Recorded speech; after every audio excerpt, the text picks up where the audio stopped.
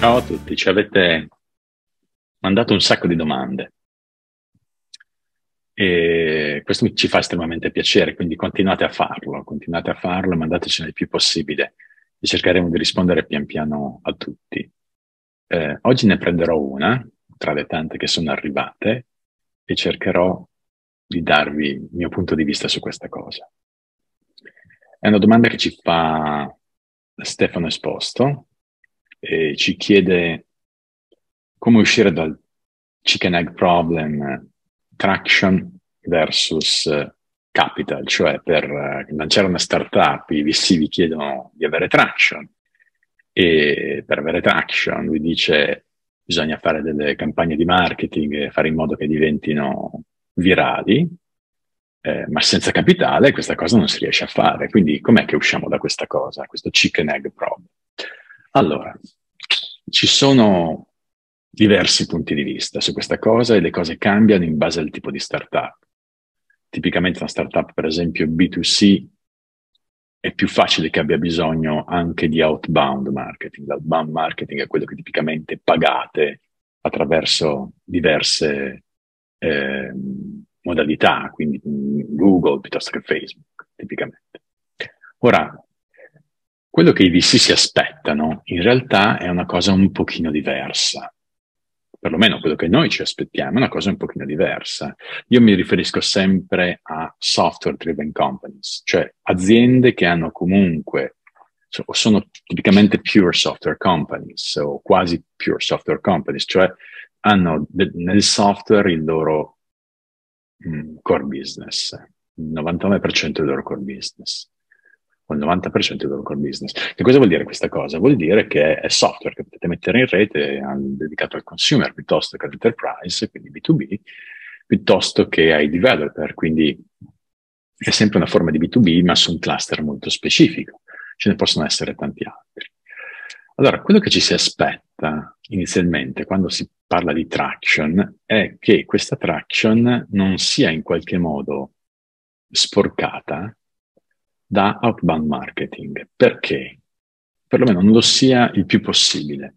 Perché in qualche modo l'outbound marketing, quello che andate a pagare, va a sporcare un po' questi dati, no? Cioè io compro advertising da qualche parte, ho potenzialmente degli spike, cioè dei picchi, ok?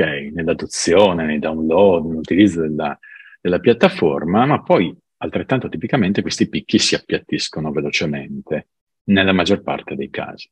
Mentre quando avete quello che si chiama organic growth, cioè una crescita organica, una crescita non indotta da outbound, ma tipicamente da inbound, cioè la gente arriva da voi perché vi ha trovato citati, vi ha trovato in rete, vi ha trovato nei blog, vi ha trovato nelle newsletter, eccetera, eccetera. Questo è quello che si preferisce. Perché? Perché chi arriva da voi perché vi ha trovato senza che voi andiate a pagare campagne di marketing, tipicamente è un utente che sta cercando. È un utente che sta cercando e ha bisogno di quello che state producendo, ok, per il suo business. Ora, questo è più difficile. Le masse tipicamente di persone che si possono raggiungere sono molto minori, però molto molto spesso le persone che vi raggiungono tramite inbound marketing, quindi in modo assolutamente naturale, mettiamola in questi termini, sono persone che cercano proprio voi, che rimarranno con voi, saranno più fedeli, saranno più appassionati del vostro prodotto. Quindi questo cluster iniziale di persone, che potremmo chiamare early adopters o mille altri termini, ok? Gli entusiasti, quelli che hanno veramente bisogno di quello che state facendo, sono persone alla ricerca. A noi interessano molto, moltissimo perché ci fanno capire se qualcuno in modo organic ha bisogno di quello che state facendo. Ora però, come si fa a raggiungere queste persone senza avere un budget marketing outbound tipicamente importante? Esistono diverse strade, ve ne cito alcune. Uno, bisogna andare a cercare quelle community che sono verticali sui vostri settori e cercare di parlare con la gente in queste community senza spingere necessariamente il vostro prodotto, perché molto spesso sono queste community vi rimbalzano, però cercando di entrare a far parte di queste community, quindi facendo in modo che la gente vi trovi, ok? Quindi parlare a queste community non è facile, perché sono tipicamente community molto chiuse, ok? Però messaggi lanciati su community molto verticali, specifiche per il vostro settore, vi possono far capire se quello che pensate di fare o che state facendo ha un senso oppure no. Questi tipi di A/B test spesso vengono fatti anche prima di costruire il prodotto, con delle landing page per fare degli A/B test e vedere se la gente, per esempio, è disposta a lasciarvi l'email per essere informata sulla prima beta del prodotto quando il prodotto sarà pronto. Okay. Diverse delle nostre startup a portfolio hanno usato tecniche di questo genere, non tutte, ok? L'altra strategia fondamentale è quella di fare content. Il content fatto tipicamente dai fondatori, perché parliamo di startup che sono appena partite, è un content che deve radunare attorno alla vostra azienda persone interessate a quello che fate. E quindi interessate anche a capire il viaggio che state facendo, a capire meglio il vostro prodotto, anche se il prodotto magari non è ancora uscito.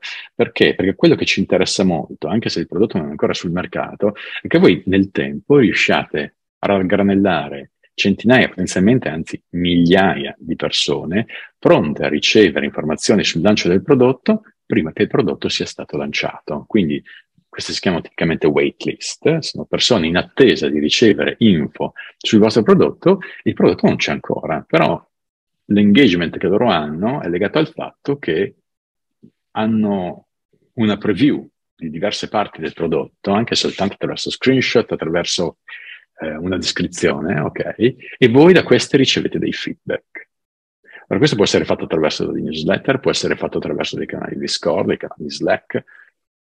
Ci vogliono ovviamente piattaforme che vi permettono di avere possibilmente un colloquio bidirezionale, perché voi lanciate qualcosa e vi aspettate spesso che la gente vi dia qualcosa in cambio, ci dia delle opinioni, questo mi serve, questo non mi serve. Ora, le opinioni vanno sempre prese un pochino con le pinze, però sono meglio di niente, sono delle informazioni comunque interessanti. Quindi questo è quello che ci si aspetta, no? Ci si aspetta che la vostra crescita iniziale, in termini relativi, non assoluti, non ci aspettiamo migliaia o decine di migliaia o centinaia di migliaia di dollari al mese in revenue, ci aspettiamo a volte anche cose molto piccole, però percentualmente con crescite settimana su settimana, week over week, che siano interessanti per un venture capitalist. Questa è la cosa abbastanza tipica, ok? Poi, nonostante questo, ci sono aziende che hanno questa crescita iniziale week over week molto interessante e poi si fermano, e poi cambiano prodotto, e poi fanno mille altre cose, e altre che invece in modo, diciamo, più consistente riescono a ottenere questa crescita che è destinata tipicamente a calare nel corso del tempo, ok? Però riescono a tenerla per, non solo per settimane, ma per mesi, a volte anche per qualche anno. Okay. Poi cala, poi in modo, man mano che l'azienda cresce questa cosa cala, però la crescita iniziale vi serve moltissimo per attirare il mondo dell'investimento su quello che state facendo. Non è l'unico, ovviamente, strumento che avete a disposizione, però è sicuramente uno dei più convincenti. Il fatto che voi mostriate con dei dati la reazione che i vostri potenziali clienti o clienti stanno avendo rispetto al prodotto è molto più interessante di qualsiasi tipicamente storytelling, okay, che possiate fare in modo privato o sul palcoscenico di un qualche demo day. Con questo vi lascio e cercherò di darvi altre risposte nei post delle prossime settimane. Ciao!